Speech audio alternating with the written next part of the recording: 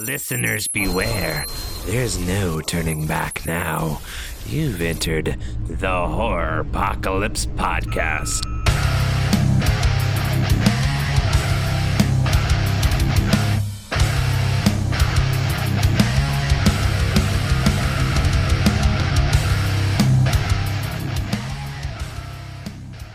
All right. Hey, everybody. Welcome to another episode of the Horropocalypse. You are joined today by your host, Michael, as always, and we've got our return co-host, Chris, straight to us from Horror Island. Hey, Chris, how was the trip?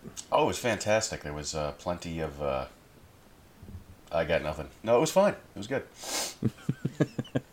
You smelly pirate hooker. All right. So today, our episode we're bringing to you today is our top 10 of 2018. Some of us have done our homework. And some of us blow off homework like they used to do all through school. So, we're good. No, actually, I did my homework right now. I enjoy this homework. All right. So, what have you been doing to keep yourself busy there, Chris? Well, we're just past the holidays. So I went through all the holiday wonderful stuff. I had the birthday, which went very well. Saw a few movies during the holiday season. Nothing I would really consider to be horror related. Horror is like a second, third genre for me. So I've been seeing a lot of the superhero movies, a lot of stuff on Netflix, that type of stuff. But I have seen quite a few movies over the last few weeks. What about you? Pretty much the same thing. We did. I did our 31 Days of Christmas Terror, so I got that out of the way within about 20 days, I think. The wife was mad at me though because she wanted to see a lot of them, and I watched them without her.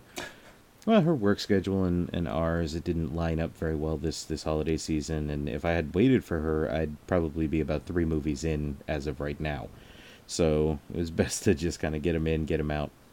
Watched a ton of movies over the last couple of weeks here, trying to put together the top 10 list because I missed out on quite a few of them. And a couple of them got launched late in the year. So I've just been keeping busy with that and working and, man, just trying to get this hammered down. It's been rough, but I think we're on track now and we're going to have a lot of fun.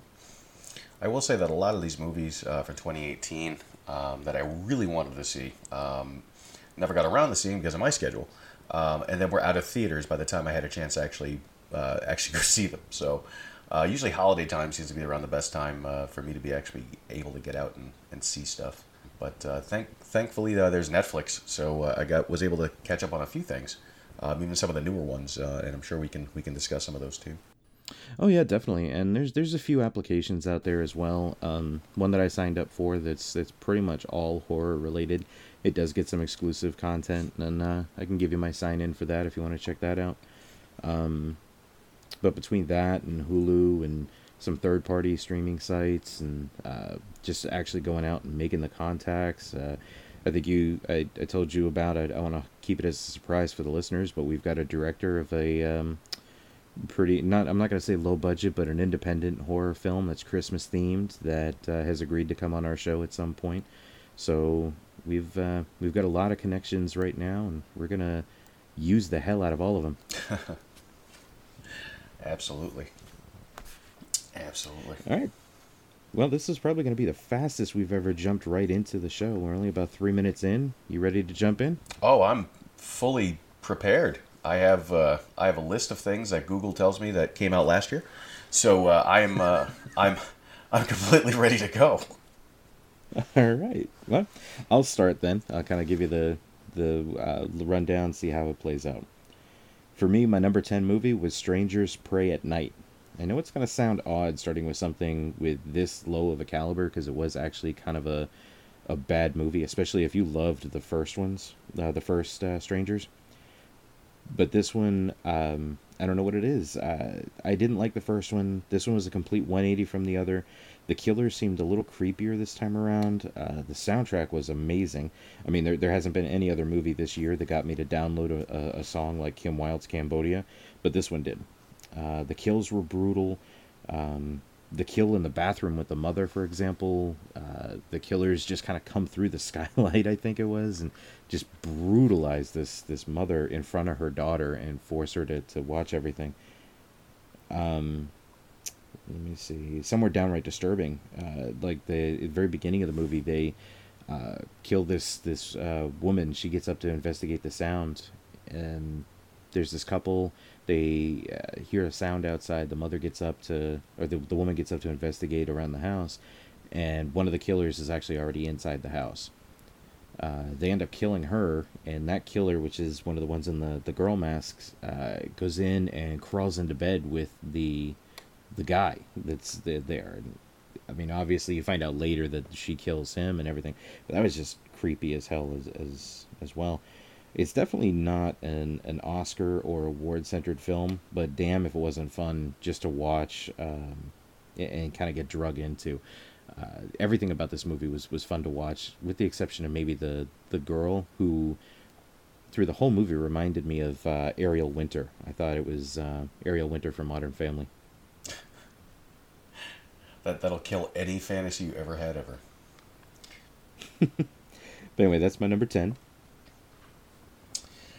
Yours? Well, I have a movie I saw. I wouldn't really throw it out there as a number, but looking at Google here, according to Google, the Cloverfield Paradox came out in 2018, and that's actually one I actually saw. I want to say, if I remember right, this was advertised during the Super Bowl, and right after the Super Bowl it was released. So I think I watched it like a day or two after, to check it out and see what it was all about. And if you're familiar with Cloverfield, if you remember the first Cloverfield, it was a huge big monster, destroyed Statue of Liberty. It was a very Blair Witch-esque type of video with like a camcorder running around. Type of thing of people's point of view as to what's happening, and then we had the other Cloverfield, which I'm trying to remember if that one came out before or after this one, the one with John Goodman, which took place in like an underground bunker. Then you have this one. This one was part 3. This was part 3. Okay, and then you have this one, which actually is somewhat, if you look at it, somewhat of a prequel to the first one. Kind of gives you an explanation as to how these creatures got to Earth to begin with, all having to do with a science experiment kind of gone wrong of people trying to basically get energy through space, and of course science goes wrong as science does, and they get sucked into another universe, and all the death and everything ensues, but it happens to be a parallel universe. So this woman's family is still alive. She's put up with a question of whether or not she wants to stay there to live with her family, because her family's still alive there. Ultimately, returning to the correct Earth, but bringing some things with her, and that brings us to the first Cloverfield movie. I really liked it. It was very head trippy. I like head trippy movies, movies that kind of keep you guessing as to what's really going on and what people's actual motives are. And I'm a sci-fi fan, so I really dug it. And there were some people in this movie that the second I saw them, kind of remembered from movies, like this Daniel Bruhl, who, if you remember, Captain America.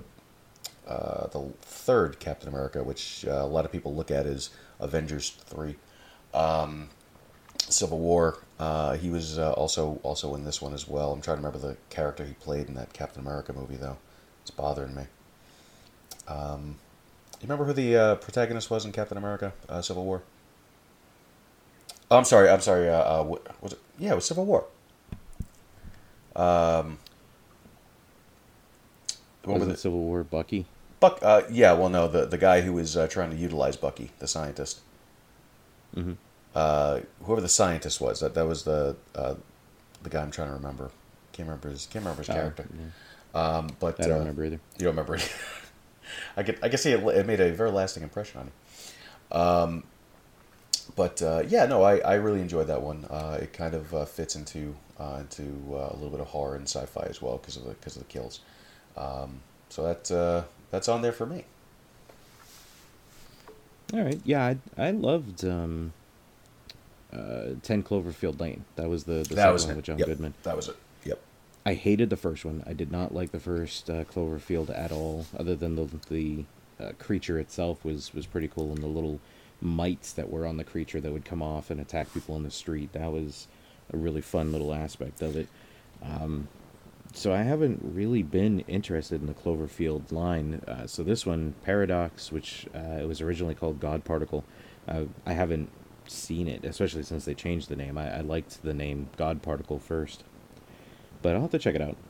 Yeah, it was good. It was definitely good. Now, did you not like the first Cloverfield because of the first person perspective? Yeah, I cannot stand the found footage type film. Gotcha. Okay, so you because I remember we watched Blair Witch way back in the day. I just don't remember what your opinion of it was back then. But I know it's been a long time. You were not a fan? No. I think I remember liking it, but it's been so long. So what I did like the Blair Witch book. It was a Blair Witch Book of Shadows, the sequel. I did like that one. That wasn't the first person perspective, right? Exactly. Gotcha. All right, so what do you got for your number 9 there, buddy? Number 9, I have Cam. Cam was a fantastic mix of nudity, cam girl sex, supernatural, cyber demons. This kind of came out of nowhere for me, but after a few recommendations, a few people telling me how great it was and how trippy the story was, I went ahead and I decided to check it out. I was not disappointed. I mean, I felt bad for the lead actress when I was supposed to. Her life started to fall apart, and I felt bad for her for it. I loved how she spent a good amount of the film naked. I mean, I love how she was able to outsmart the demon. And most importantly, I mean, there was just something, it was new and refreshing. It's, Cam Girl is busting her butt, no pun intended, trying to climb up the ranks in what looks like probably a, I don't know, what's the, like a chatterbait type service where the more followers she gets and the more donations she gets, she works up this ranking system. And at one point she breaks the top 50 and she has this little celebration, and this other cam girl is trying to kind of compete with her, and the other cam girl has never done nude scenes, but now she's kind of threatening to do this nude scene if people who are watching the main cam girl start kind of breaking away from her and going to this girl. So the second she breaks into like the top 50, then she drops to like 51, 52, 55, and she's like, what's happening? And it causes this inner conflict. And at one point she starts noticing like friends and family learn what she does for a living, and she's starting to get ostracized from that. One of her regulars is now becoming kind of stalkerish, and she's seeing him in different stores following her and stuff. Then she goes to go online at one point, and she can't get into her account. She's locked out.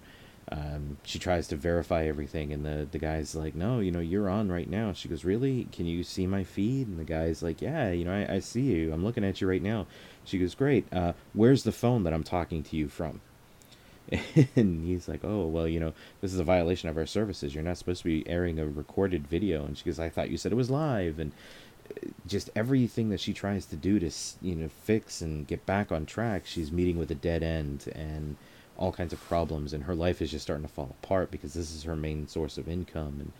And turns out, I guess it was a demon that was summoned that kind of takes her looks or takes over her account and is like designed to ruin her, I guess.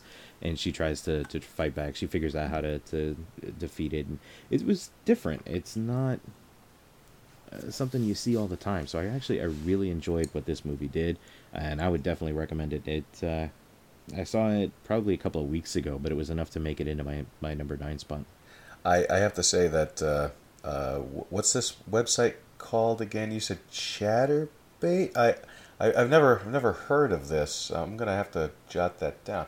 But really, should I pull up the email? I think you sent it to me. I did.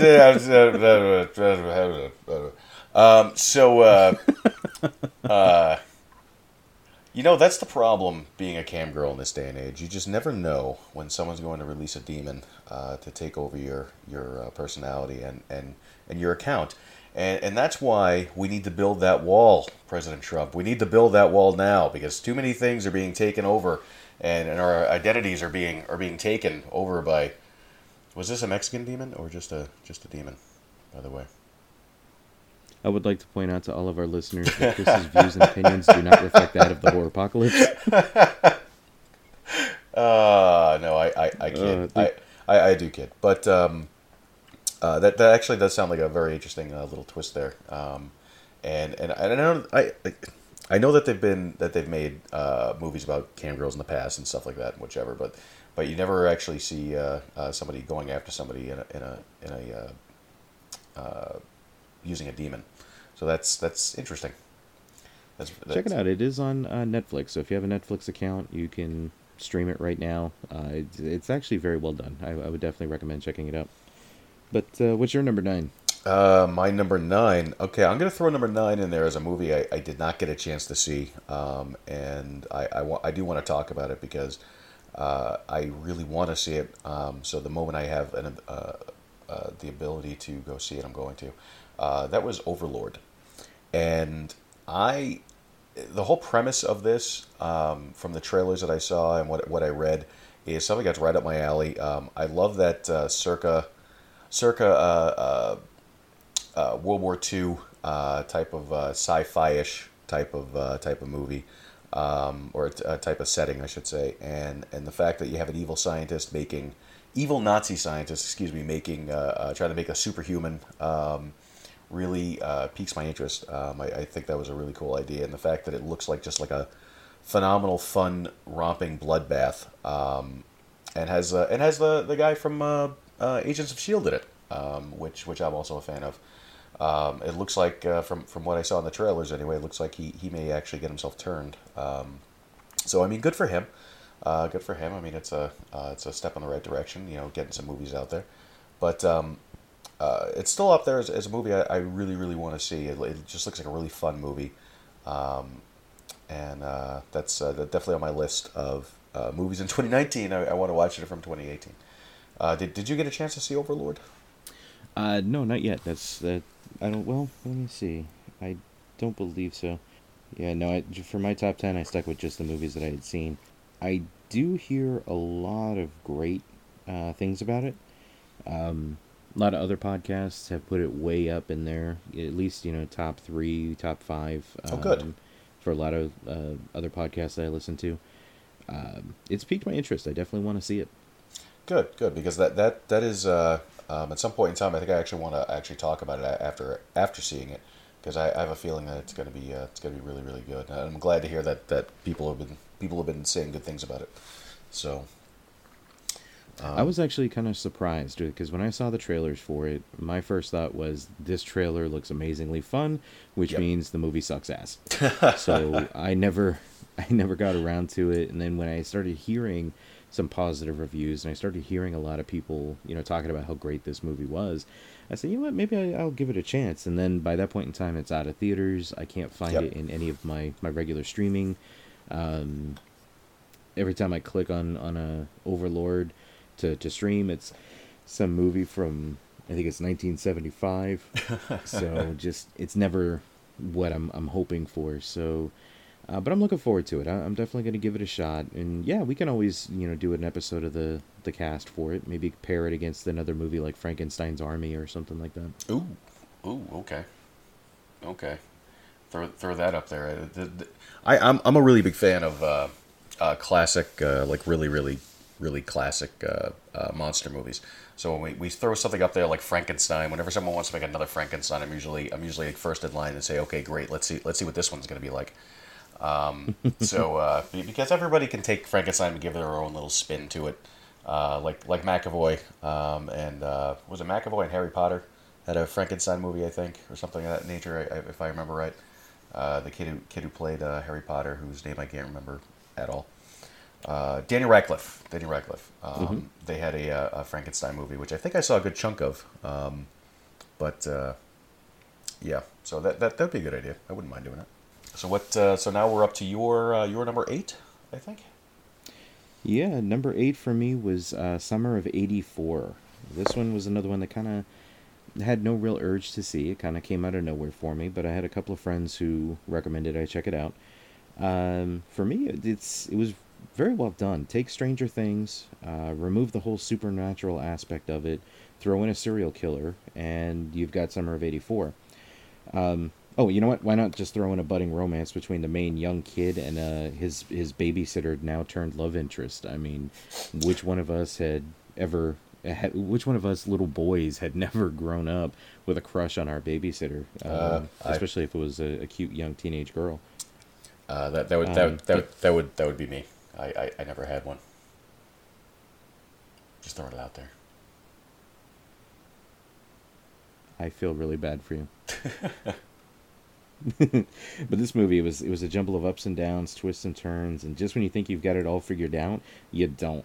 Then the credits roll, and I found myself yelling at the screen like a madman because it seemed like a very weird ending that didn't fit the flow of the movie, but that was a good thing. It was something different. So I really enjoyed it, and essentially it's this boy.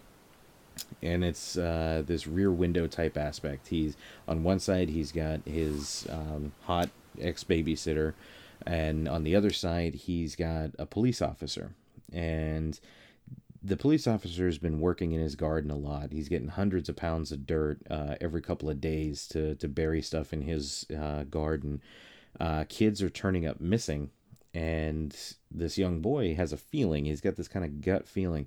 And he's watching one day, and he sees this boy in the police officer's house. And then, like 2 or 3 days later, this boy is reported missing. So now he thinks that this police officer has something to do with the disappearance of all these kids that have been popping up all over town. So he believes his neighbor is kidnapping and killing these kids and burying them in the backyard. He gets all his friends together, and they begin to investigate. They find out the pattern of this police officer. They go rummaging through his garden, through his trash. Then they dig up his garden, and they do all these things. And eventually they admit to the parents that this is what's happening. We believe he's this kidnapper and killer, and this is what we've done, and here's the evidence that we found. And as typical 1980s, the parents said, wait, you dug up his garden, you dug through his trash, you've done all this, you're coming with us and you're going to apologize to him right now. So they gather up all the kids, they go over, they force the kids to tell the cop what they're doing, and apologize for everything, and you're kind of like, hey, face palming because now the cop knows. And was the cop the killer or wasn't the cop the killer? I don't want to spoil it right now. Watch it and see. But lots of comedy, lots of suspense, great feel nostalgia with the 1980s. Even though a lot of things are doing that right now, this one did it in a fun manner. Did it really pull off like a Stranger Things type of feeling, like this could be made in the 1980s type of scenario, or was it just a movie that was really just kind of based on the 1980s? It was kind of based on the 1980s. I couldn't, yeah, and I don't get that with Stranger Things either. I don't get a feeling like it was filmed in the 80s. I do love all like the media that Stranger Things does, with I've got the seasons 1 and 2 and the big VHS thing on Blu-ray. Yeah, I've got that. I love the promotion that they do, but I don't feel like it was filmed in the 1980s. Same thing with Summer of '84. I think it was. You've got the music, you've got the style, you've got the small town life, how it was, and I mean everything. You feel like it's in the 80s, but I don't feel like it was filmed in the 80s. You know what I mean? Sure, okay. Your number 8? My number 8. Hang on a second. I'm just double fact checking some things, real quick. Fact checking.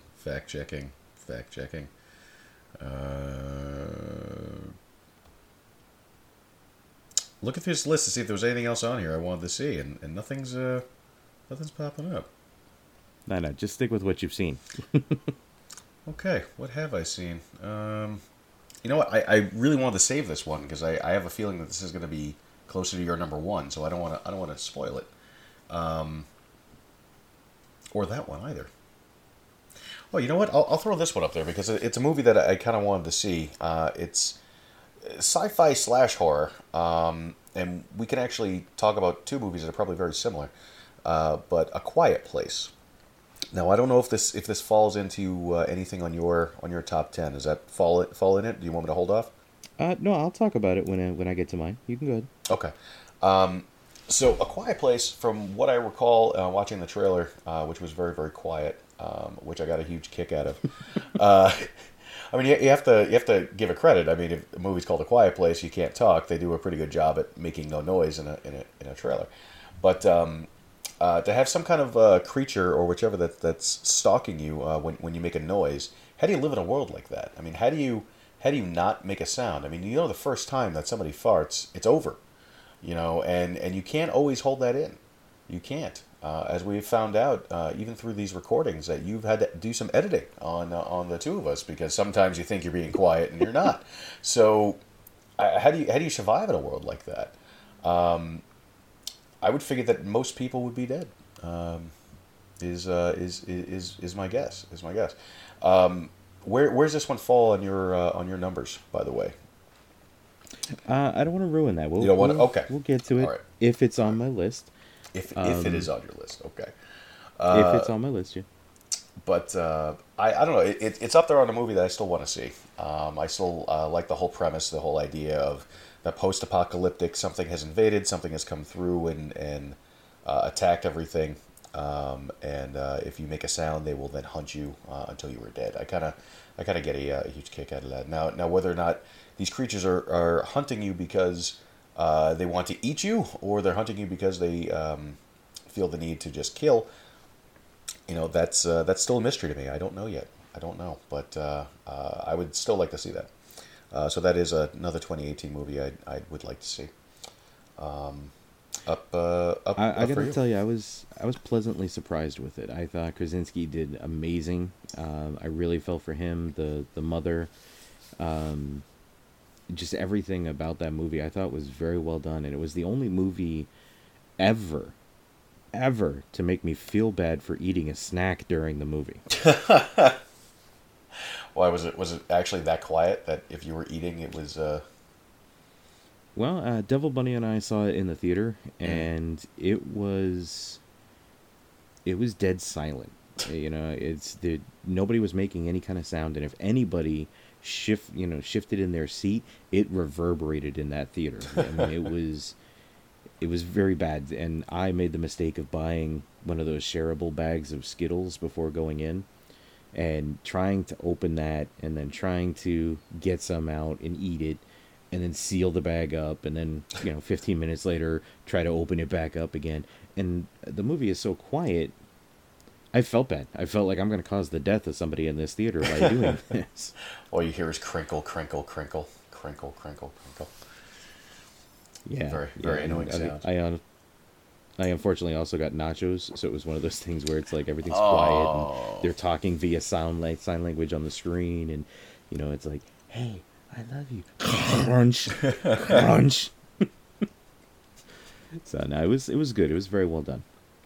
This is why I usually just stick the popcorn in theaters, by the way. Just point that out. I'm not going to be that guy who, at a dead silent point in the movie, you just hear,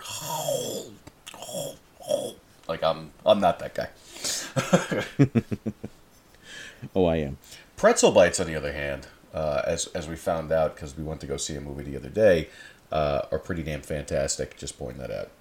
Yeah, Devil Bunny gets those every so often as well with the... she does mustard, but I prefer the cheese dip. Yeah, I like the cheese dip. Mustard is made from the devil. Yes, I agree. So what do you have as your number 7? Or are we at 8? Number 7? Nope, number 7 is The House That Jack Built. We were just talking about this. I actually like this one. Yep, I actually really enjoy this movie. I like a lot of Lars' previous work, though, like Nymphomaniac 1 and 2. Antichrist was such a disturbing and dive into depravity and shock. I really like his work, and this movie was no exception. This was one for the year for stunning visuals. The movie was also very sick and twisted. It was chaotic, over 2.5 hours, grotesque and enthralling. Save for one scene with a duckling that almost made me turn the movie off. This movie was full of ups and downs, and still one of the better movies this year. It's Matt Dillon. He plays a serial killer who we kind of start off, and we believe he's talking with a psychiatrist, and he's claimed to have over 60 victims so far in his life, and he's going to recount the 5 most memorable for him, or just random 5 that he remembers. And that's what this whole movie is. It's 2.5 hours of him remembering his life and these particular murders that led up to them.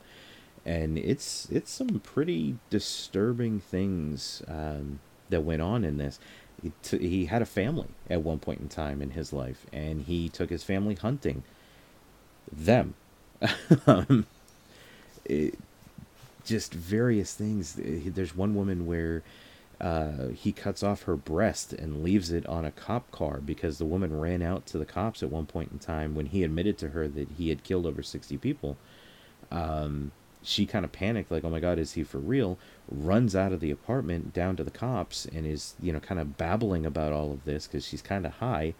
Then out he comes and he tells the cop, listen, whatever she said, it's all true.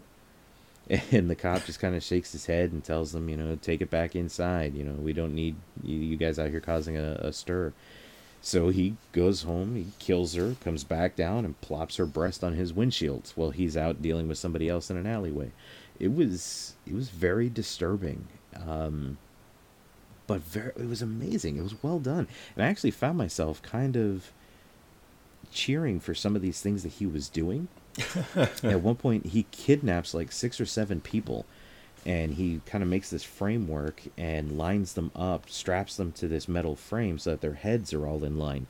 And once he gets the last guy attached, he tells them about how the Germans during World War II had to experiment with various ways to conserve their resources. So they were experimenting with ways to kill multiple people using one bullet. And supposedly they could go through 7, 8, 9 people with one bullet if they were lined up well. And he's going to test and see if this theory is true.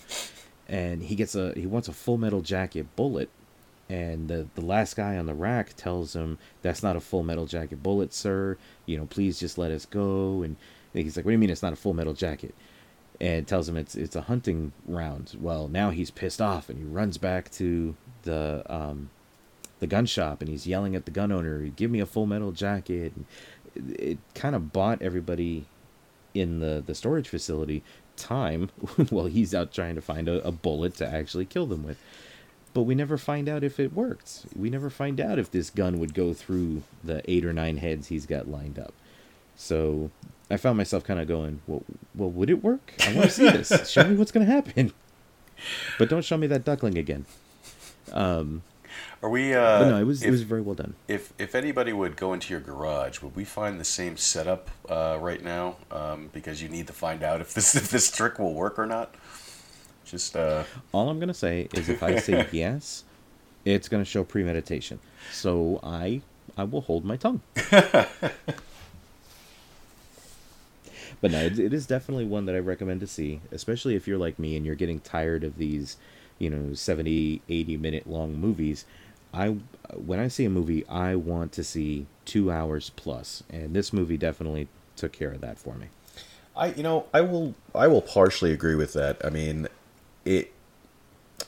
sometimes I want to watch a movie, but I don't want to spend 2 hours. So I will actually go out and look for movies that are about 90 minutes, just something like long enough just to keep me entertained and not make me feel like I've just spent like half a day at a movie.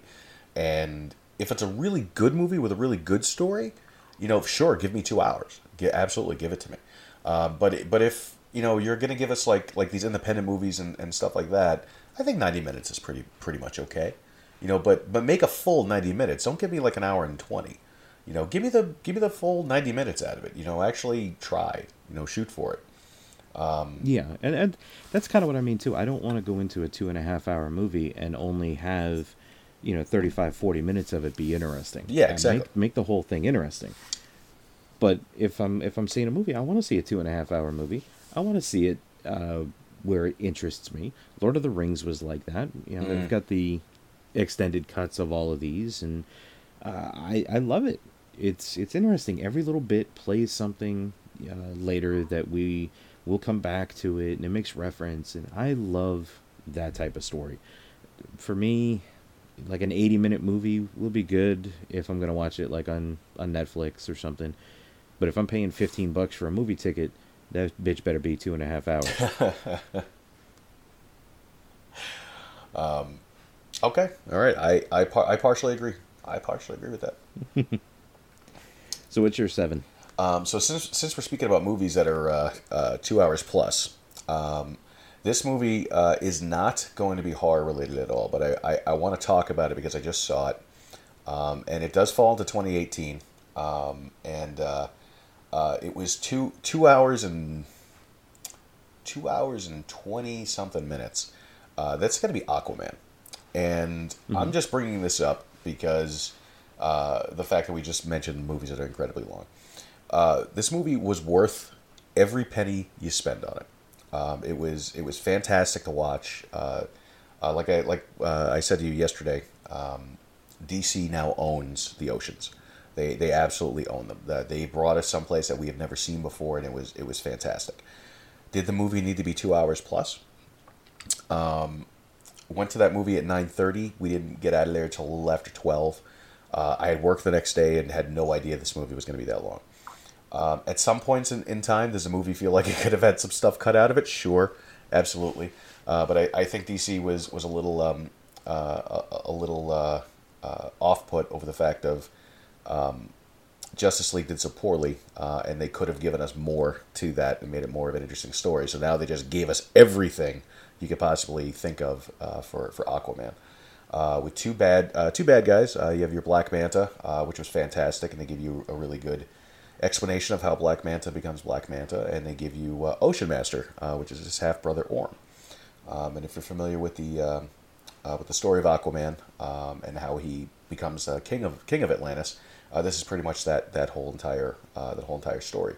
Sure, they've taken some liberties in some aspects because I mean it is a movie, but absolutely worth every penny. It is fantastic to look at. Runs a little bit long, but you definitely get it. Like they squeeze everything they could possibly think of into this movie. Definitely not horror by any means. Could it have been horrific? Sure. I mean, who wants to be eaten by a giant great white shark with a weird looking aqua guy on top of it in the middle of a war? I don't think anyone wants that. That'd be kind of horrific. If I saw that coming at me, I'd probably be scared shitless. Which is reasons I can give you that. Yeah, which is reasons why I don't go in the ocean.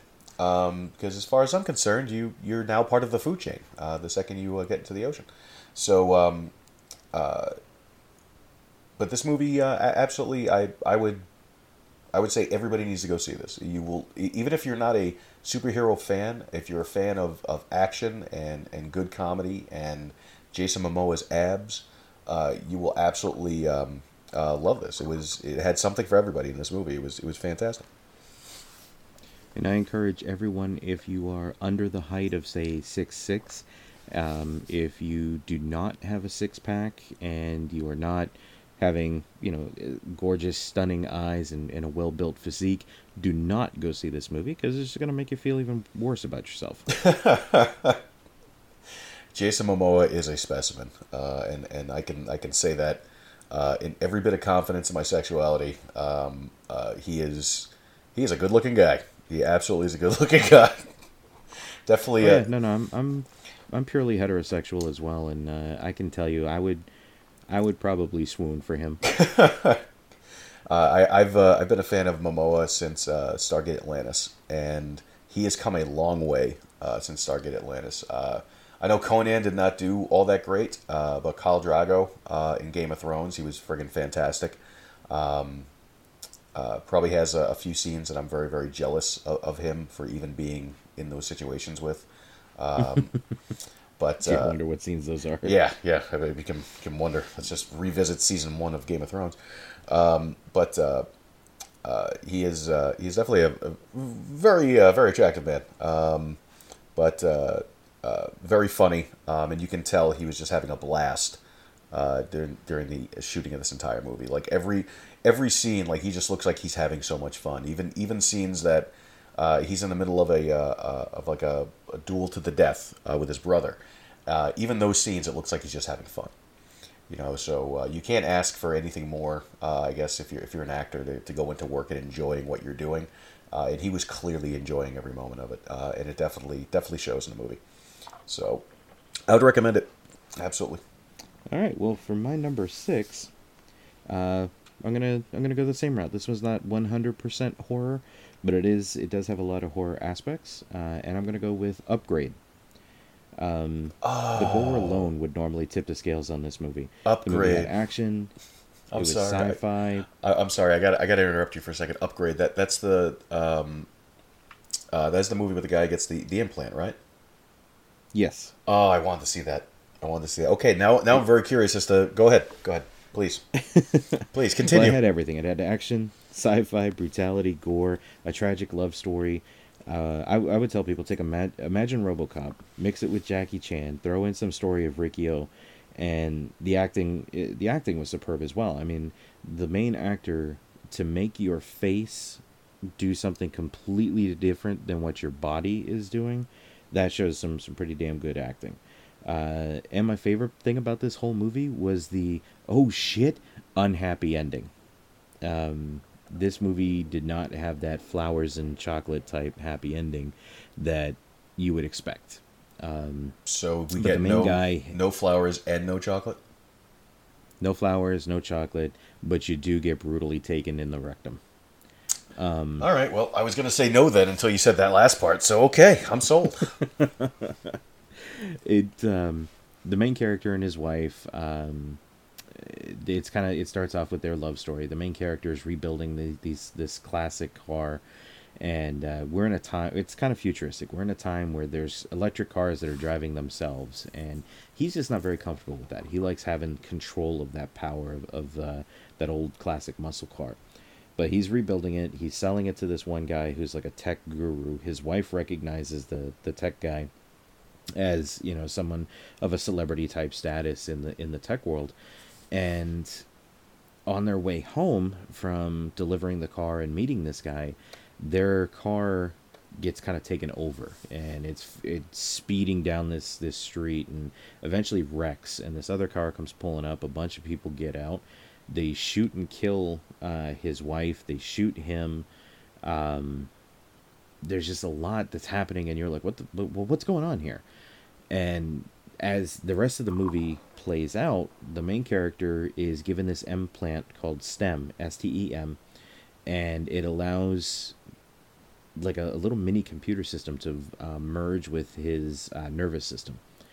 And he's able to walk again. He can do amazing things, but the little implant has its own agenda, basically, and it needs him to complete this agenda.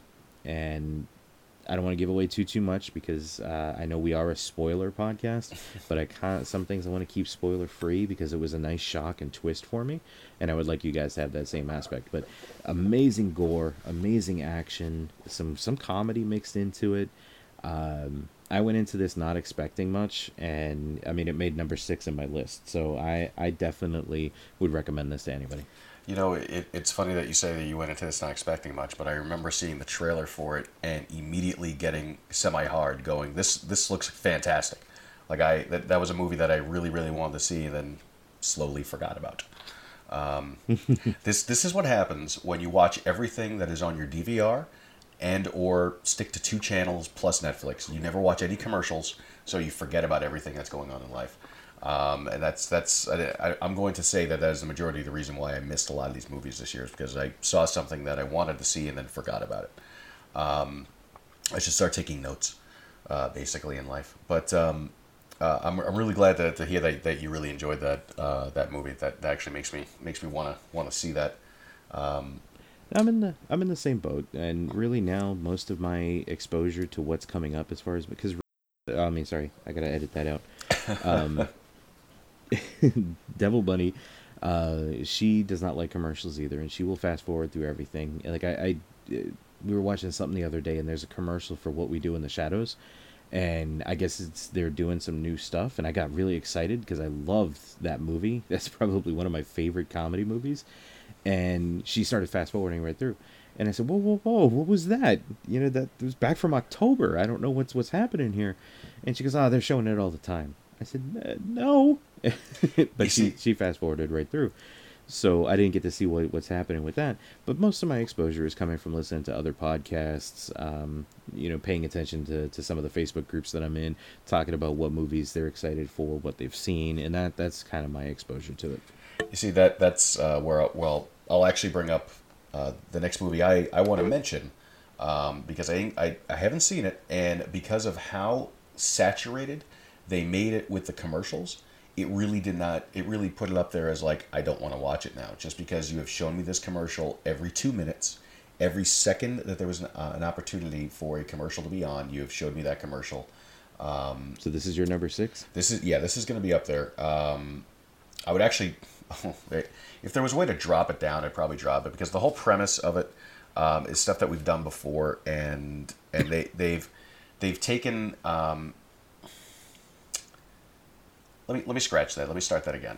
It's a premise of something that they have done before, but they've just taken it and twisted it.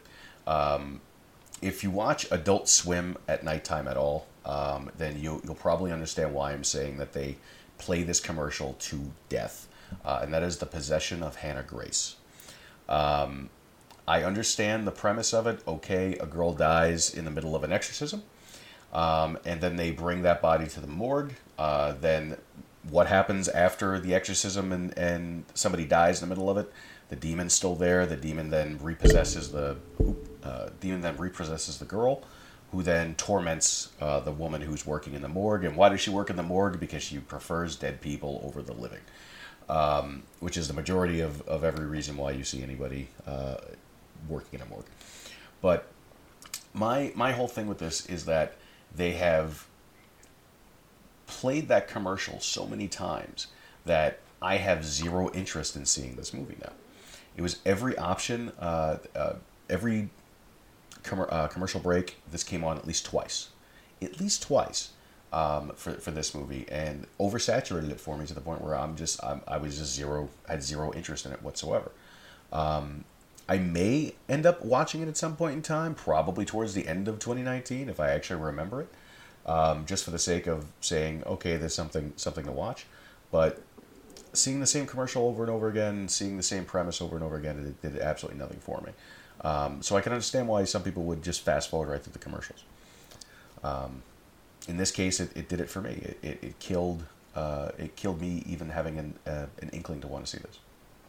So that's I'm going to throw that out there for that.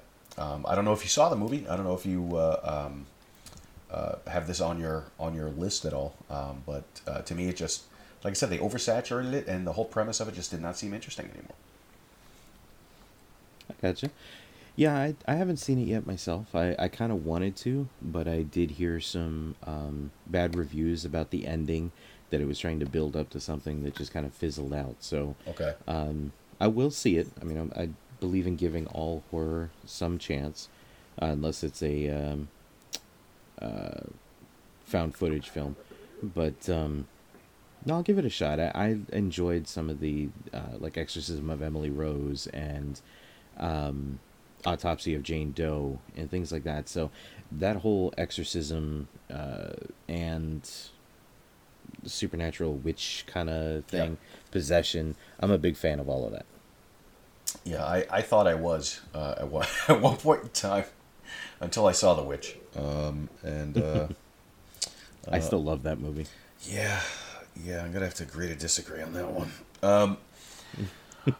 Although I will say one thing though, it did cause me to buy a Funko Pop of Black Phillip, just because the whole concept of this whole goat being Satan, I got a kick out of.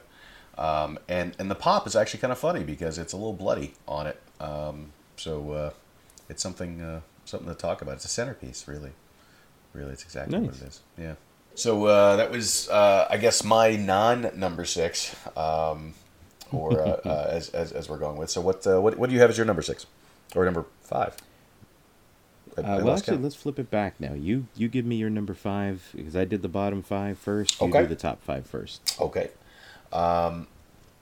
Let's see what hang on, I'm looking through Google. Google's going to tell me something. Oh, I'm sorry. There was a movie I did want to mention. The Meg. I didn't get a chance to see it, and oh boy, oh boy. No, keep going. Okay, Keep going. I gotta keep going. I didn't get a chance to see it, and I know it's probably the most horrific movie made of 2018. I'm sure it's very, very bad, but I'm a big fan of very bad and dumb premises, and Jason Statham. So you put all that together in one movie, and you've got my money. And I don't know this for certain, but if he drop kicks a megalodon in the face, to me that's completely worth all my money. So, but it was on my list of movies I wanted to see, and I actually have a copy, and I haven't had a chance to watch it yet. But I really want to see it. It just looks like a fun, stupid movie to kill. I'm gonna guess 90 minutes is my guess. There's no way in hell that movie goes over 90 minutes. And I'm gonna double check that right now because I'm looking at the list here. Where's the Meg? Where's the Meg? Meg. Shut up, Meg. There we go. The movie is an hour 53. Wow. Okay. Did not expect that. 45% on Rotten Tomatoes. Wow. Now I want to see it even more. So that's what I'm going to throw in here for this one because I sincerely want to see it. I don't care how bad it is. It just looks like one of those MST3K moments for me. And occasionally I do like watching a movie I can MST3K through the entirety of. So I don't even think MST3K would do this. Was it really that bad? This movie is a joke all on its own. Oh, now I want to watch it even more. Yeah. It's one of my dishonorable mentions for 2018. Ooh. The Megalodon is completely unbelievable. The animation on it is ridiculous. Jason Statham was the whole reason why I wanted to see it and Yep. why I saw it. And he almost pissed me off by the end of the movie. I was kind of hoping for his death by the end. Just the best actor in this entire movie was a dog. Was a dog? Does the dog get credit? Yeah. Does the dog get credit? Let's see. No, I don't see a cat. I don't see the dog get credit. Little puppy dog out in the water. So as far as now, being the fact this movie comes out in 2018, let's assume that it was made in 2017. You have a CGI shark, obviously, because megalodons, to our knowledge, just don't exist. So we're going to assume this is a CGI shark. Deep Blue Sea, not part 2, but part 1, was made in what? 2000? 1999? Like something like that, or whatever. Which sharks do you think look better? Deep Blue Sea or They're about Megalodon? the same. They're about the same. Yeah. Wow. Now we'll even throw up the shark from Finding Nemo. Which out of the three options, which one is more of a believable shark? Deep Blue Sea, Finding Nemo, or the Meg? Bruce is definitely a more believable shark. Wow. Okay. All right. So when we are done with this, I'm going to go watch the Meg immediately, because now I really, really want to see it. I think you'll enjoy it because you have no taste. Yeah, that's true. I have no taste. I have zero taste. That's absolutely accurate.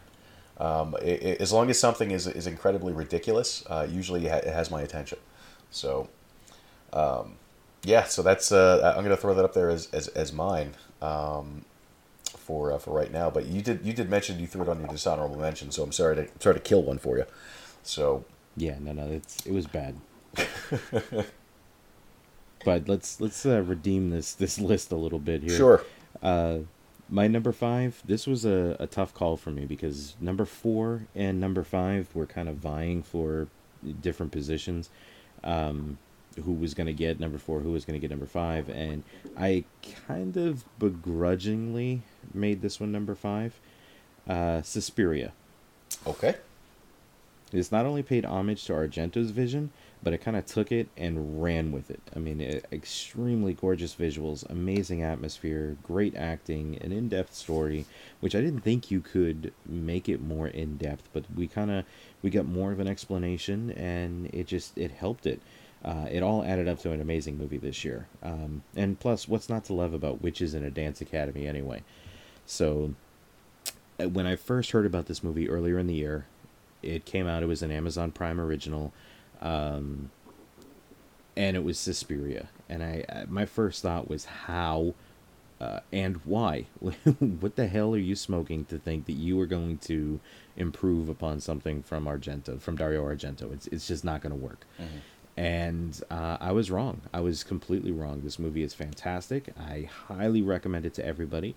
And I would almost go as far as saying it's just as good, maybe a hair better than the original. But that may only be because it's newer, it's updated, and it's a little easier to kind of relate to some of the characters this time around. But absolutely gorgeous, about a dance academy where they bring in these dancers. It's run by witches. These dances that they're teaching them are actually semantic components to spells, and it's just, oh my god, it's fantastic. Definitely check it out. Now, I'm just reading real quickly because the second you said Suspiria, I was like, wow, that sounds really, really familiar. And I was just reading. Yeah, it is, from what I can tell, a remake of the movie the same name. Are they also placing this in 1977, or is this a more modern uptake and it's actually happening now? It feels more modern. It feels more modern. Okay, so like the vehicles and everything, like everything is more now, not. You get some kind of newer looking vehicles in there, but it still has some classic. I want to say it's in the UK, so it's still, you get that kind of retro feel for a lot of things. You could almost kind of throw it in either generation. Okay, all right. Oh, Chloe Grace Moretz is in this as well? Yes, she is. Oh wow, check that out. I like that girl. Look at that. Not a little old for you? Ha ha ha ha ha. No. Of age only. Thank you very much.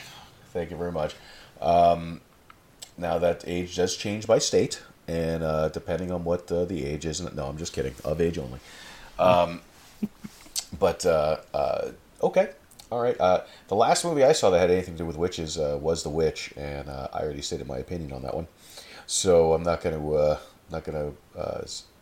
throw that out there again, unless anybody's watching the new Charmed series, which I'm kind of curious to see. I still have yet to watch a single episode. I'm kind of curious to see how good it is. If it feels anything like the original, or if it's just a same thing over again with new people. But from what I hear, it's a standard reboot. Gotcha. Kind of like Sabrina on. Actually, I heard that Sabrina on Netflix was a darker take on Sabrina. So it keeps popping up in my Netflix of things that I would probably like. So I think I may check out an episode just to see it. I want to check it out, mostly because I didn't originally, because of the whole use of the Baphomet in a satanic panic kind of atmosphere. Sure. I did not agree with that. I was kind of offended by that. But yeah, I do want to see it. I hear it's not that great, but I'm always all for anything dark and horror, so I'll give it a shot. You know what offends me, by the way, if we're talking about offensive things on Netflix? They rebooted She-Ra. And yeah, I haven't even seen it yet. I was like, you know what? I'll give it a shot, because I remember He-Man She-Ra from back in the day. Let's take a look. They've never tried to reboot She-Ra before. They've tried He-Man twice, so let's take a look and see what they're going to do. See if they make it fun.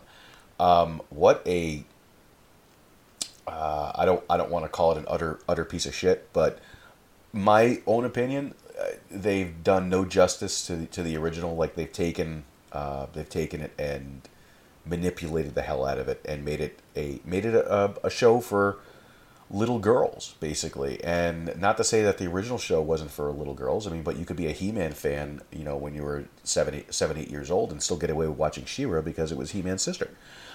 So it made sense. I mean, in this case, they bastardized it. It was they take your childhood and they just rip it apart. That's what they do. It's what they do. Exactly. So what's your number 4? So I'm going to throw this up there because we just watched this a couple days ago, and I was saving it for a high number. So now seems to be a good time for it. But Bird Box. Bird Box, which was a... no way. Yeah. Why is that your number 4? That's my number 4 as well. Okay, well, we can both talk about it. Bird Box, which was Sandra Bullock starring in this film. It's a Netflix original. Now we touched upon this before, so I'm going to tell you my opinion of it. You'll say what your opinion is, and we'll go from there. But it's a Netflix original, and it is essentially a world where something is unseeable to our eyes, but something is viewable to the people in the movie. That when you see it, you are suddenly have the urge to commit suicide. Some of these people seem to be committing suicide in a way that they seem to be happy to do it.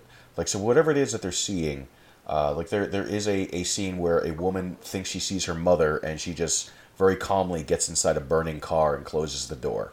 It just burns herself to death. So they must be dying in a way or killing themselves in a way that they think it's very pleasant. So this is the apocalypse happening in this world. So if you see whatever this is, you kind of go crazy and kill yourself. So the majority of the people, when they figure this out, they know that they can't look, so they're wearing bandanas or things over their eyes, so this way they can't see to what the horror is that will eventually make them want to kill themselves. The movie jumps around a bit within a 5-year span. So Sandra Bullock is with a group of people who she's no longer with the group of people later 5 years. And she's trying to get her kids to safety, to a place that is, quote unquote, supposedly a safe place where they can walk around without their blindfolds on and live somewhat peacefully in what appears to be a large bird cage, because the birds seem to be able to know when these things are around. You never actually get a chance to see what these people are seeing.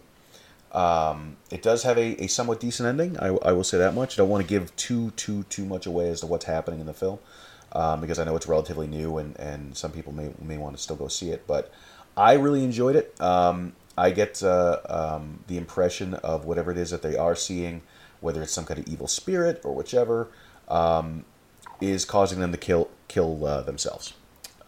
Michael has a different view on what it is that they're seeing. So I'll let you go ahead.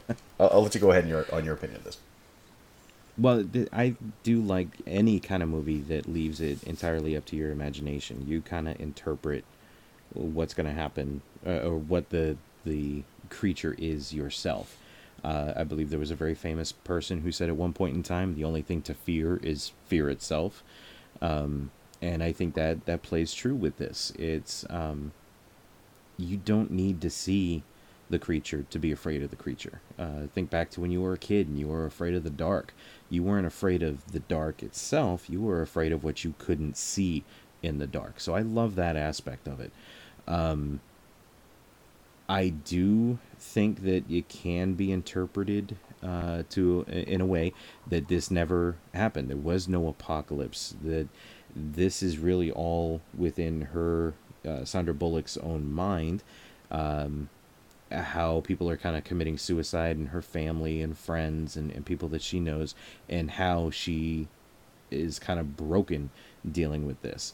I don't believe the two children, boy and girl, even exist, because she didn't think of a name for them until she was in a comfortable place, and suddenly they get names. I think it was just an interpretation for her to give her purpose to try and keep going. So there's a lot of ways that you can interpret this movie. I really enjoyed it, and this was another one that was really tough to rank where it is because it was so engrossing. It was a long movie. I want to say it was around 2 hours or so, but it didn't feel that way. Yeah, 2 hours 4 minutes actually. Yeah, it didn't feel that way because once you're in it, you're in it. Yep. And I do love some of the interpretations, like when that one guy comes into the house, when they let him in, and he admits that he's from some psychiatric hospital. And we know at this point in time that every time somebody sees these creatures, it's their own interpretation of that creature. One person sees something that's absolutely frightening to them. One, like you said, sees her mother and is enthralled and happy. So I mean, I think it's whatever your mind interprets it as. And then he spreads out these pictures at one point in time, and there's like 12 different pictures, 12 different interpretations of what this alien is. And I thought that was really cool. He's coming from a mental institution. There's all this interpretation for him. It's a possibility that each one of those interpretations was one of his personalities and how they interpreted that creature. And we find out that those that do have a sort of mental instability, yep, they're not affected. Yeah, I was going to bring that up. The fact that there's a good chunk of people who can see these things, and they seem to be totally fine, but they also turn into that way of like, everybody needs to see this, and so they hunt down the people who are blindfolding themselves to try to force them to see it. What was? I'm trying to think of another movie where there was something very similar, and you're gonna have to go ahead because I can't remember the name of it off the top of my head. But you're not thinking about The Happening, are you? Maybe. The one with Mark Wahlberg. Yes, I am. Yeah, everybody compares it to The Happening. yeah. I mean, but I don't know. As far as this goes, I mean, and by the way, them letting in that guy the moment that he came in there, I was 1,000% with John Malkovich on that. Like, nope, sorry, throw his ass back out. Like, it just, immediately that there was a problem there, and not to be a complete spoiler, but I mean, we've already gone this far. There are problems there. They should not have let that guy in. So yeah, I agree. And John Malkovich, by the way, who is fantastic in everything he does, including that horrible movie of Jonah Hex. He was fantastic in that as well. But I just wanted to applaud. Like, when this movie was done, I wanted to applaud my TV screen. It was so good. And nobody plays crazy like John Malkovich, as far as I'm concerned. So that's true. So we agreed on number 4. What's your number 3? Okay, my number 3. Sorry, my number 3 was something I recently just watched, and for some reason I just forgot the name of it. Oh, sorry. So if you are a fan of Black Mirror, I'm going to throw this up here as my number 3. This is also very recent, and we did watch it the other day. And this is a made direct movie on Netflix, based off of the Black Mirror, I'll call it mythos for the hell of it, called Bandersnatch. And it has a very interesting plot device, which is, it is a which way movie, which is very similar to, and I don't know if they still make them, but I know when I was a kid they used to have which way books, which was you're reading your book and you get to a page and the page says, if you want Batman to go fight the Joker, turn to page 208. Or if you want Batman to decide that him and Robin need to be lovers, turn to page 139. And you go and you follow the story. And you get to decide which direction you want the story to go. And you can read it several times to make your own story out of it. And give it a different ending or give it a different plot twist. That's similar to what Bandersnatch is. It gives you choices to decide which direction the characters are going to go and what happens in the movie. And I want to say that the actual movie, I don't know how long it really is, but because it's going to take you a little bit because you're going to make decisions and go in different directions.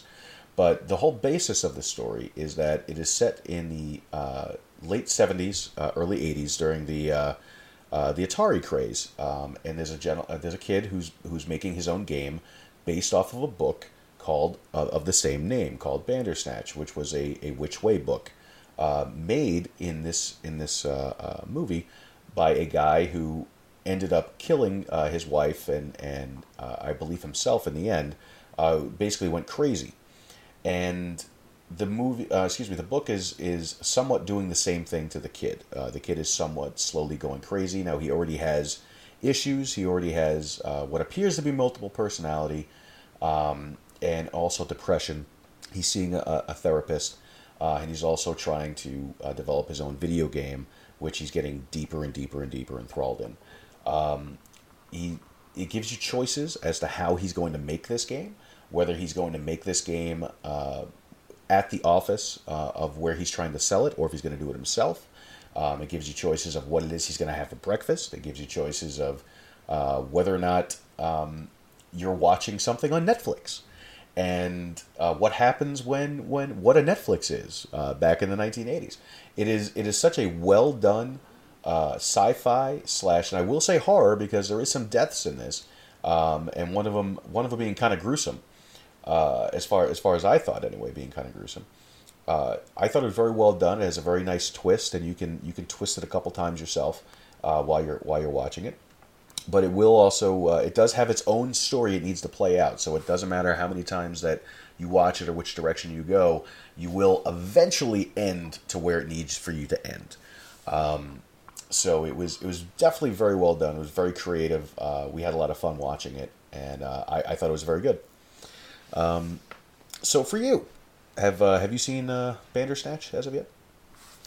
I have not. I want to. It is definitely something that has piqued my interest, because I used to have almost a complete collection of choose your own adventure books. Sure. In Which Way and stuff. So I love the idea. One of my favorite games was Space Ace and Dragon's Lair. So I do love that. Yep. That choose aspect of it. So I'm really excited to see it. It was very good, and it definitely stays in the same pulse as Black Mirror does. And Black Mirror is definitely up there as one of my favorite series on Netflix. I love that whole Twilight Zone aspect of it. I've always been a fan of Twilight Zone, and Tales from the Dark Side, that type of thing. And that's what Black Mirror pretty much is. If no one has seen it, I would definitely recommend watching the 3 seasons that are up there. They're fantastic. This movie is right up there with them. It definitely falls in suit. Nice.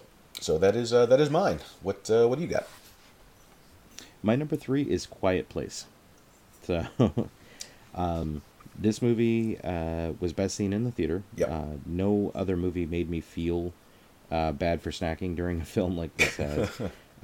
Last I heard, it's up for an Oscar, actually, for sound design, which really? on the surface is really funny, because 85% of the movie is silent with no sound. But that's the trick. That's what kind of makes it so amazing, that they can kind of pull you in, tell you a story that captivates you, and do all of this without uttering a single word. And I really enjoyed this movie. I thought it was fantastic. The creatures were wonderful. There's some plot issues with, why did it take so damn long to figure out that sound is what the problem is, with these creatures. That's why they're hunting anything that makes noise, because certain types of noise weaken them. So I like that, but at the same time, why did it take over a year for them to figure this out? Yeah, stuff like that. We already talked about them. Yeah, very surprisingly enough, because you brought it up again, I just went to the Google page for it real quick. The movie's only an hour and a half long, and it has a 95% on Rotten Tomatoes, which I'm very surprised. And it's only PG-13. I thought it was R. So for something with a story like that, especially to be in what we're going to call it the horror category, I'm very surprised to see that. It's only an hour and a half. I think we could have an entire episode where we talked about the rating PG-13, rating R. There's a lot of... I'm just going to fucking say it. There are a lot of elitists out there who will not see a horror movie because it's PG-13, and they automatically label it as a shit show because it's PG-13. Sure. I'm sorry. There are some fantastic PG-13 movies out there, and to think that it's any less of a horror because of, they uttered fuck one less time than an R-rated movie is ridiculous. It's absolutely moronic, and I can't stand those people, if you're one of those people, write to me and tell me why your way is so much better. I just can't grasp it. And I'm sorry, it pisses me off every time I hear that. But go ahead. All right, fair enough. Fair enough. So, in the same vein of movies that are PG-13, I want to talk about what I really did not like for a movie that came out this year. And I knew I wasn't going to like it just because of the name that was attached to it.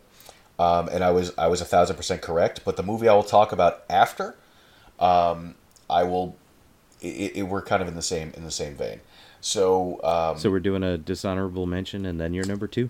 well, I'm going to do a dishonorable mention, and then I'm going to do a movie that came from the same company that surprisingly was very, very, very good. So 2018, Venom. Here is a movie that you could feel from the instant that it was finished. The movie was definitely originally supposed to be rated R. The movie had so much cut out of it that it was almost impossible to follow at certain points. The story was chopped up. The story, as if you're a Venom fan or if you're a Spider-Man fan and you know the story of Venom, this movie was way off and did not need to be made the way that they made it. There is zero mention of Spider-Man in this movie. You do get one mention of J. Jonah Jameson's kid being one of the astronauts that brings Venom to the planet. But they don't even mention that it's J. Jonah Jameson's kid. They don't mention the Daily Bugle once. They just happen to mention, I think they said Captain Jameson or Major Jameson or something of that nature.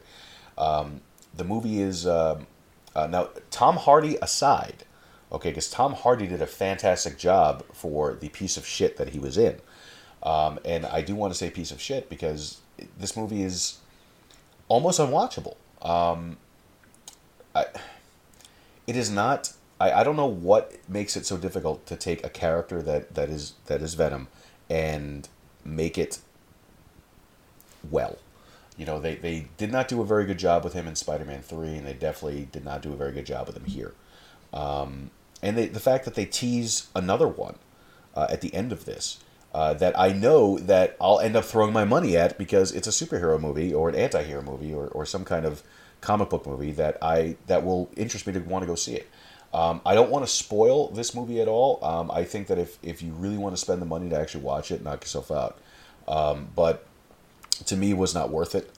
They did a dishonor to the character as far as the story was concerned. Tom Hardy was fantastic.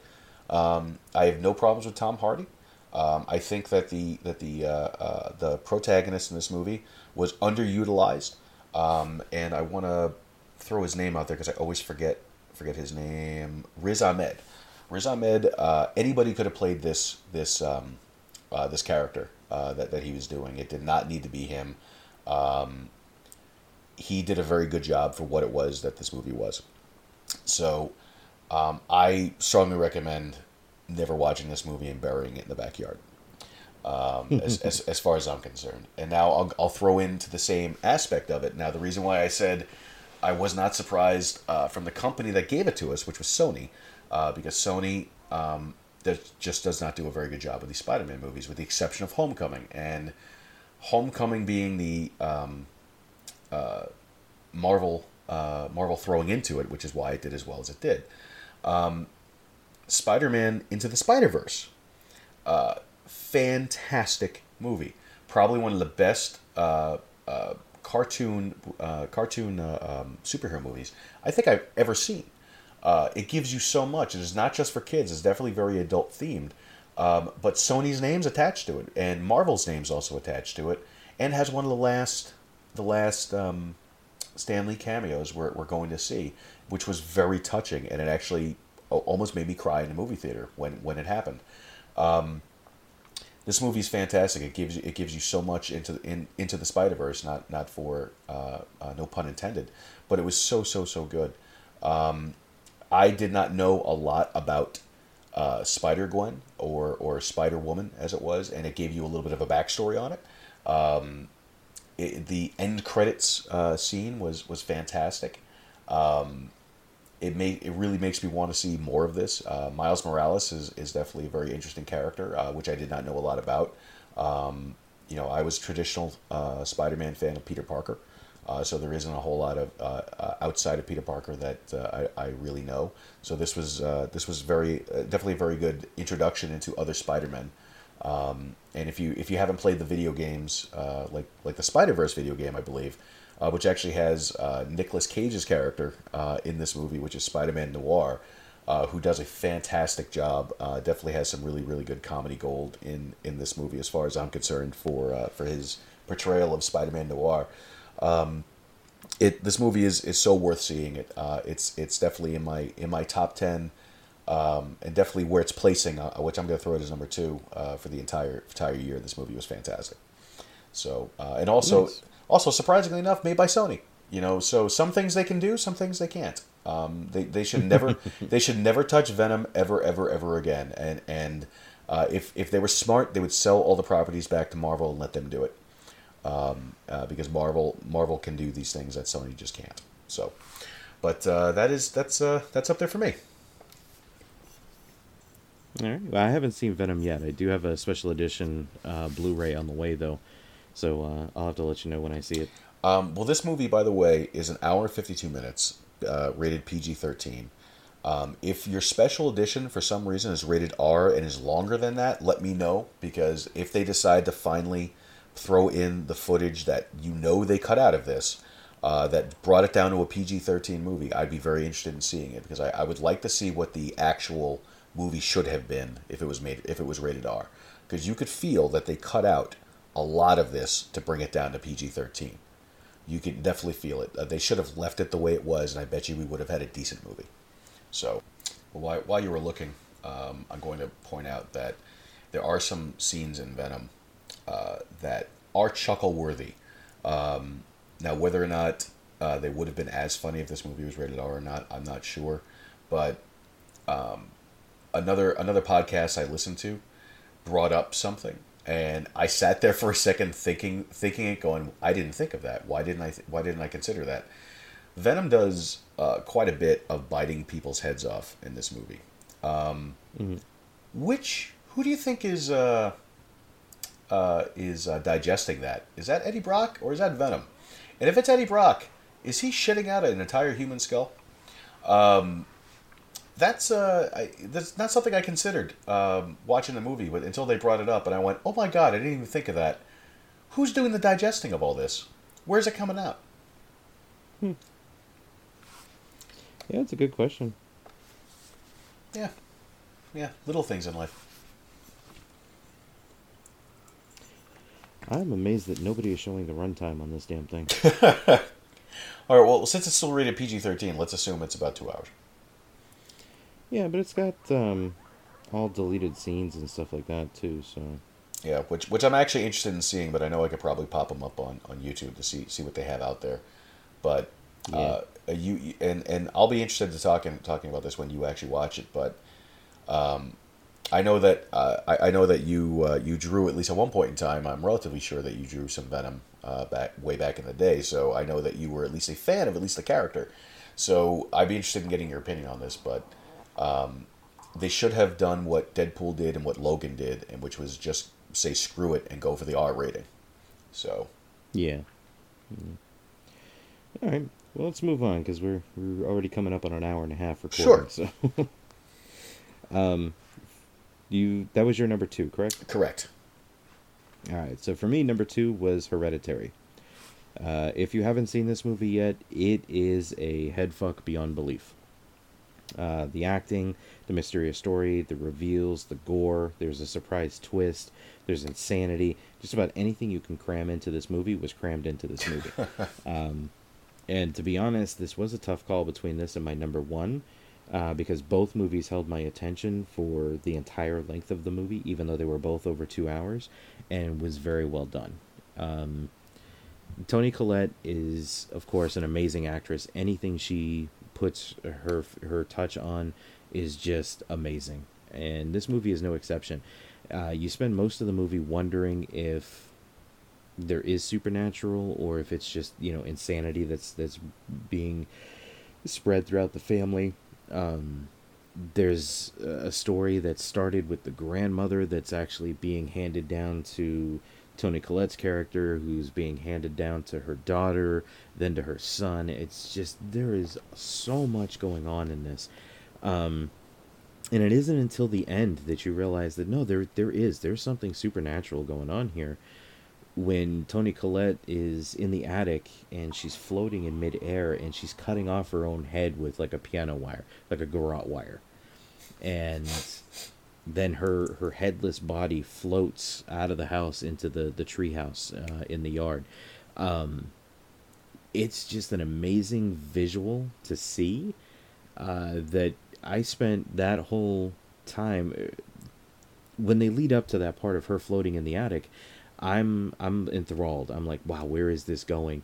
Then you hear the kind of sound, and you look up, and there's Toni Collette floating, cutting off her own head with piano wire, and now I'm kind of in shock.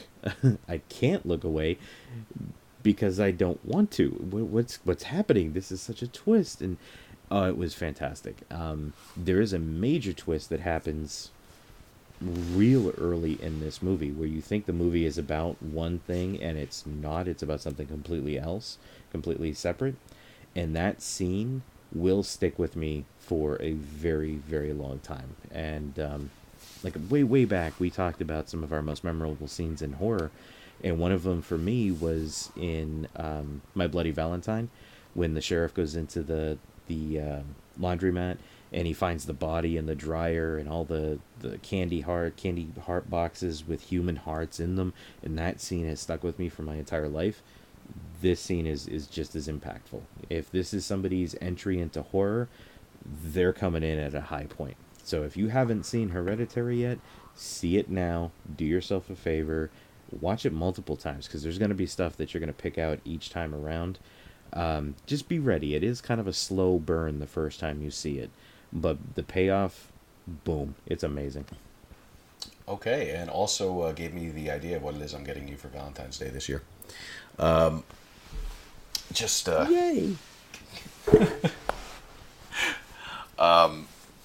Okay, so I'm going to question something real quick, just because you said she's cutting off her own head with piano wire, and the body's floating away. Do you see that twice? Is that like the body's floating away and then you see her again cutting off her own head? No, you see she's floating in the attic, she's cutting off her own head, there's the thump of the head, hitting the floor, and then the headless body floats out of the home and into the tree home. Oh, okay. All right. I think I just misunderstood you. I got confused there for a second. But it definitely, to watch somebody cut off their own head with piano wire, that takes conviction. So that got me interested. So I'll definitely check that out. Even that scene, the look on her face is so haunting that, because she's obviously she's not doing it by choice. I mean, she's floating in midair, and when you look at the look on her face, it's just so. Sure. Oh my God, I don't think I could put words to it, but it's just so beautifully done and so haunting at the same time. It's just amazing. Okay. All right. So you want me to throw out my number one for this year? Yeah. Okay. Yeah, go for it. My number one for this year was Halloween.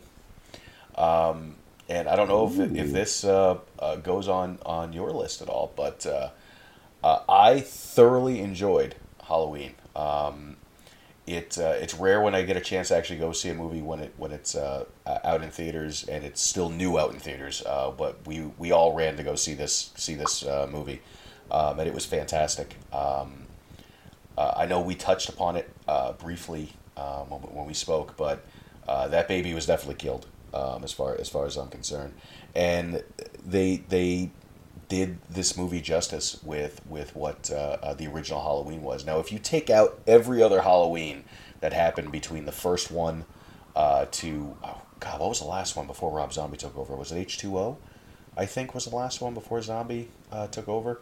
But if you pretend that none of that exists and you go from Halloween to this movie is perfect. This movie is perfect. No, I gotta stop you there. No, Rob Zombie didn't do H2O. He did Halloween and Halloween 2. Yeah, no, I meant the last one before Zombie took over. That was H2O, and then we had nothing until Rob Zombie did.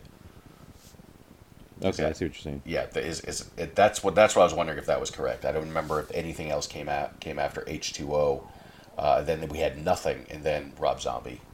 Halloween, which, by the way, I never saw the second one of Rob Zombie's Halloween, but I thoroughly enjoyed Rob Zombie's Halloween too.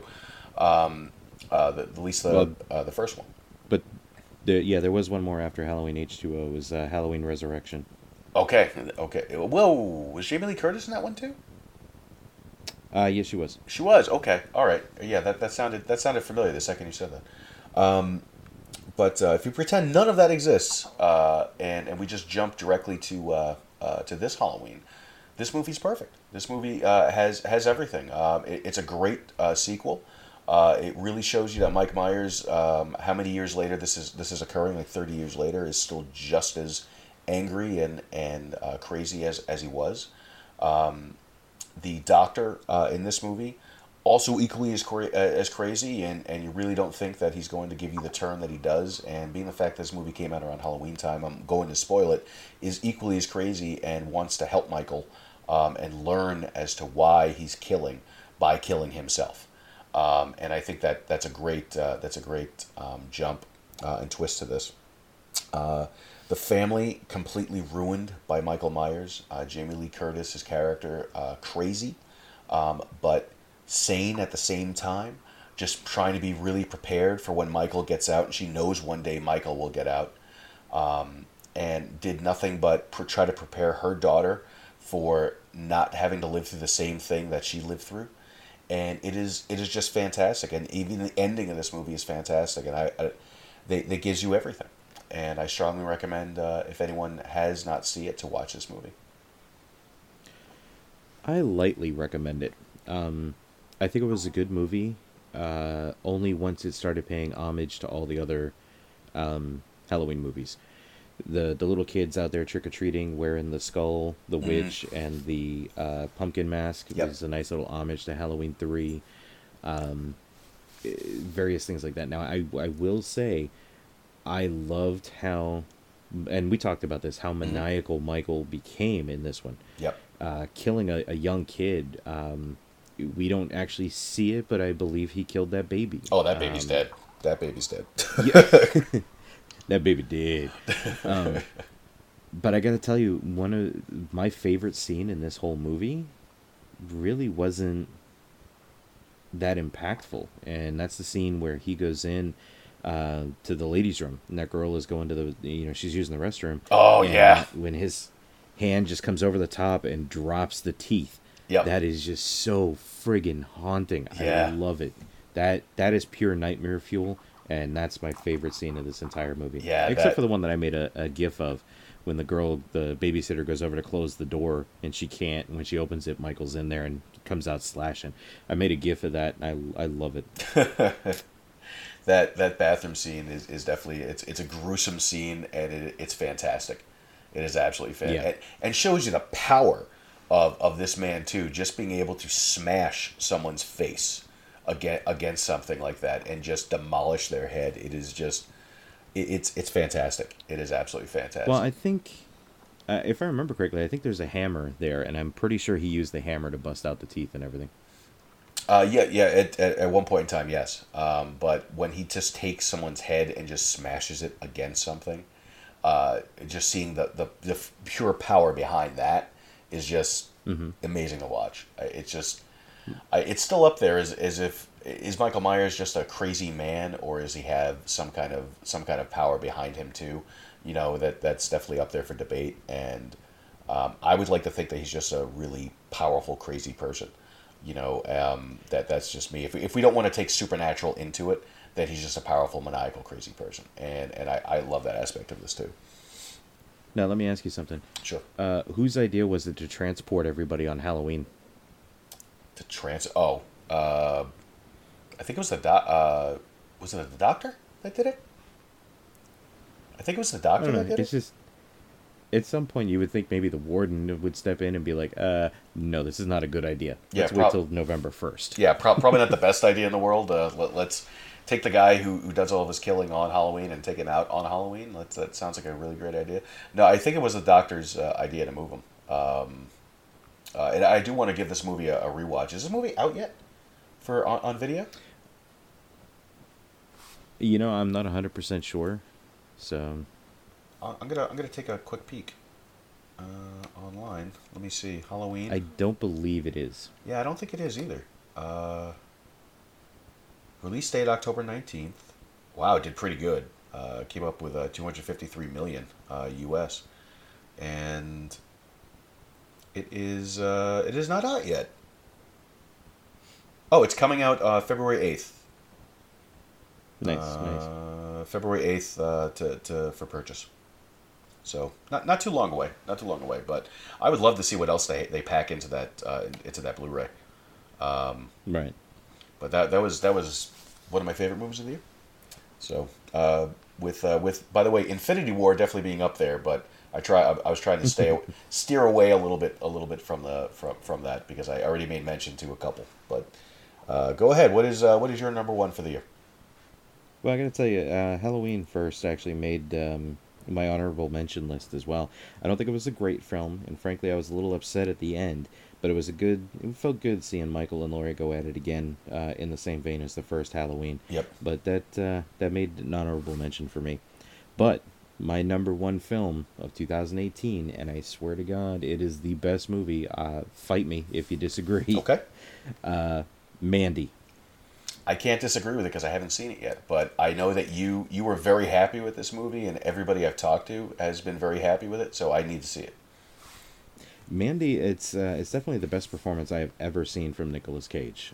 Now, I've got some guilty pleasures. Con Air, the National Treasure movies. They're fun guilty pleasures for Nick Cage. I love those National Treasure movies. This is the best acting I've ever seen from him. The Cenobite-like enemies with a psychotic cult thrown into the mix. Oh, and one hell of an axe that I would carry on a day-to-day basis to work if I had to Publix, to get the mail, whatever. I would have this axe on me at all times. The color changes in the film to set the mood were absolutely genius. I actually went ahead and I ordered another movie from the same guy called Beyond the Black Rainbow just to see. Just the subtlety of the relationship, the pain that is conveyed by Nicolas Cage, everything. It really made you kind of care about this revenge that he's exacting. And now, granted, it doesn't get rolling until about halfway through the film. Like the last third of the film, maybe is his revenge. But it's so well done. You can see where it takes inspiration from different areas, like the movie Heavy Metal, and fantasy novels, and just everything about this movie was so enthralling. I loved it. The lead actress didn't need to be a Hollywood, blonde bimbo for you to care about her. In fact, she's actually kind of the opposite of that. She's very plain looking and average, and she's wearing an oversized Black Sabbath t-shirt and just things like that. It was just so well done. It made you feel like they were real people, and when that cult came in and kind of wreaked havoc, man, you felt his pain, and you were with him. You wanted him to go and kill every one of those last bastards, and you got that, and it was just so fantastic. I love it. Okay. All right. I know that movie I will definitely be watching from your recommendation and every other recommendation I've seen, aside from the fact that it also has a 92% on Rotten Tomatoes, so... and this movie, it seemed like such a ride, and I hear that Nicolas Cage was just so good, and I'm a Nicolas Cage fan. I'm a Nicolas Cage fan. Excuse me, when he does a really good movie, and I'm a Nicolas Cage fan when he does a really shitty movie. So I want to see it. I want to see it. It's up there on my list. Nice. Well, let's do some honorable and dishonorable mentions, and then we'll wrap it up. Sure. Because we've already been going almost 2 hours, so. Sure. And my headphones are giving me noises that they're going to die. So. Oh, nice. You got a couple of each that you'd like to spout out? You know what? As far as honorable mentions are concerned, I have seen some things so far this year. Like The Witch is up there that I'm gonna give it a dishonorable mention. I did not like it at all. It wasted my time. I know that we disagree on that, but I was not a fan of The Witch at all, and that came recommended too as well. So I did not like it. I know that there was, we definitely disagree on that. I'm looking through this list as well, real quick, just to see if there was anything else I saw that is listed, and there is not. So I'm going to throw up there as an honorable mention. Wasn't horror, but and I said I wasn't going to talk about it, but I'm going to talk about it, which was Infinity War. And I think people need to go see this. Keep the genre alive. Keep people watching superhero movies. Infinity War was fantastic. It had everything in it, and it was a good surmise. And it ends on such a dark note that really makes you want to see the next one coming out in May. So I'm all for that. Chris? Yes. Chris, I don't feel so good. Oh, you? No, don't, don't. And now it's just me. So the next podcast will just be me rattling, talking to a pile of dust. And no, Aren't we all just dust in the wind? Oh, yes, we are just dust in the wind. But yeah, no, absolutely. That's up there for my honorable mention. So shoot. I've got a couple for honorable mentions this year, and this one is actually kind of painful. It's on the border of a honorable and dishonorable mention, but Hellraiser Judgment. I'll be honest, this movie kind of sucked. It kind of sucked, but it was a far turn from the previous filth that we were handed. I would actually watch this one again. I'm still not a huge fan of the new Hell Priest. Doug Bradley is and always will be Hell Priest. There's no ifs, ands, or buts about that. But this guy, it was a lot better than that great value version that we got before. Oh, so this is a new guy. Decent story. What's that? This is another new guy. Yes, this is the third person to wear the pins. Oh, dear Lord. Okay. But he's good. He's not bad. The storyline was very well done. It took a lot from Scarlet Gospel, which was the book that Clive Barker wrote to kind of wrap up Hell Priest's storyline.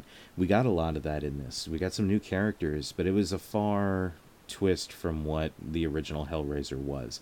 But Judgment was a step in the right direction, so it gets an honorable mention for me. Okay. Halloween, we already talked about. Yep. And probably another good one that I would recommend, especially for you, because you're a Doctor Who fan, was Bad Samaritan.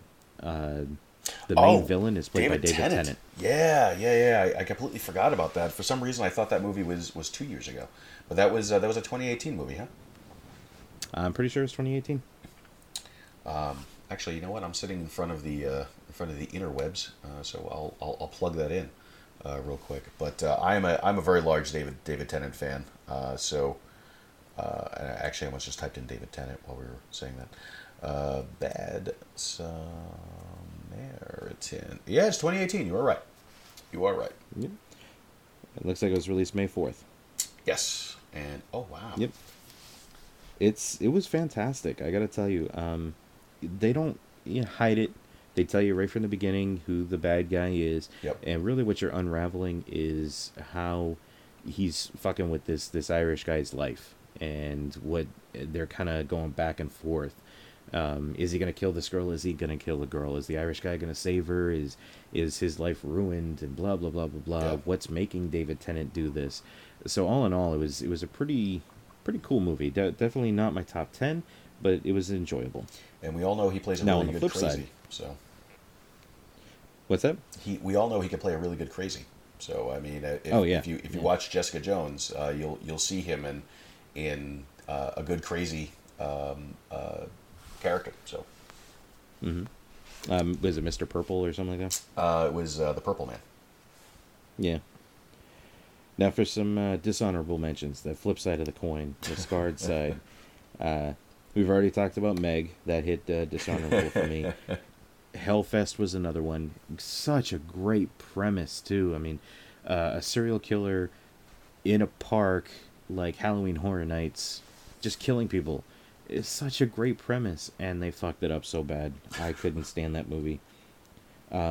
Insidious Last Key, Truth or Dare, and The Nun. The Nun actually gets a dishonorable mention for me this year, and I don't understand how you can completely screw up demonic possession and nuns. It writes itself, and you fuck it up anyway. Seriously, you did not like The Nun. I did not. And that's from the same vein as that doll movie too, right? And the people who were chasing down evil. Who I always forget. Conjuring and Conjuring. Annabelle. Thank you, Annabelle. Yes. Yep, they're all in the Conjuring universe. Yes. Or the including this Conjureverse. one. And this one talks a lot about Valak and the demon and how it's sort of the origin of Valak, I guess. And it had some good entertain. No, let me rephrase it. It had some entertaining points, but the movie itself was not good. There is nothing redeeming about this movie other than the look of Valak. And when you take the woman that played Valak, and you look at her outside of her makeup, she is gorgeous. Yeah, so I do have to give props to the makeup department to make her that hideous demon. But all in all, that movie, not good. And the apparently Rotten Tomatoes would agree with you, only giving it 26%. So yeah, not something I would recommend. Okay. You got anything else you want to add? I actually, being the fact that my everything I have that is wireless is getting ready to die, so I have nothing else to add. I just want to hope that we conclude before everything dies, and you just hear silence on my side, because I won't be able to hear a thing you're saying. We should be good. I want to thank everybody for listening. Thank you, Chris, for setting up the time we can get this done. We got to record that next episode as soon as possible. Yep, absolutely. And I think this is going to be one of our first episodes where there is little to no editing whatsoever. I'm just going to throw the intro, get it lined up, and we'll launch it out there. Except where I announced my wife's name, and she didn't want her name being announced on here, so I got to go back and bleep that out. But thanks for listening, guys. Listen, I would love to put together a show coming up in the future where we answer your questions. So if you're listening to this podcast, you made it all the way to the end, great. Send us some questions. We're going to do a whole Q&A episode at some point, and I would love to kind of gather everybody's input. We'll answer those questions. We'll have a fun time. Maybe we'll even do some Facebook Live with it. So I look forward to hearing from everybody. Chris, thanks again. I can't wait to record our next episode, and hopefully it's soon. And my headset completely died, so if you actually hear Michael talking on my recording, that's because my headset's completely dead. So I'm going to shut up and assume he's going to stop it coming up here in a second, so this way I don't talk over anything and ruin this almost 2-hour recording. We're good. All right, guys. Thanks. Have a great one. We'll talk with you again later. Bye.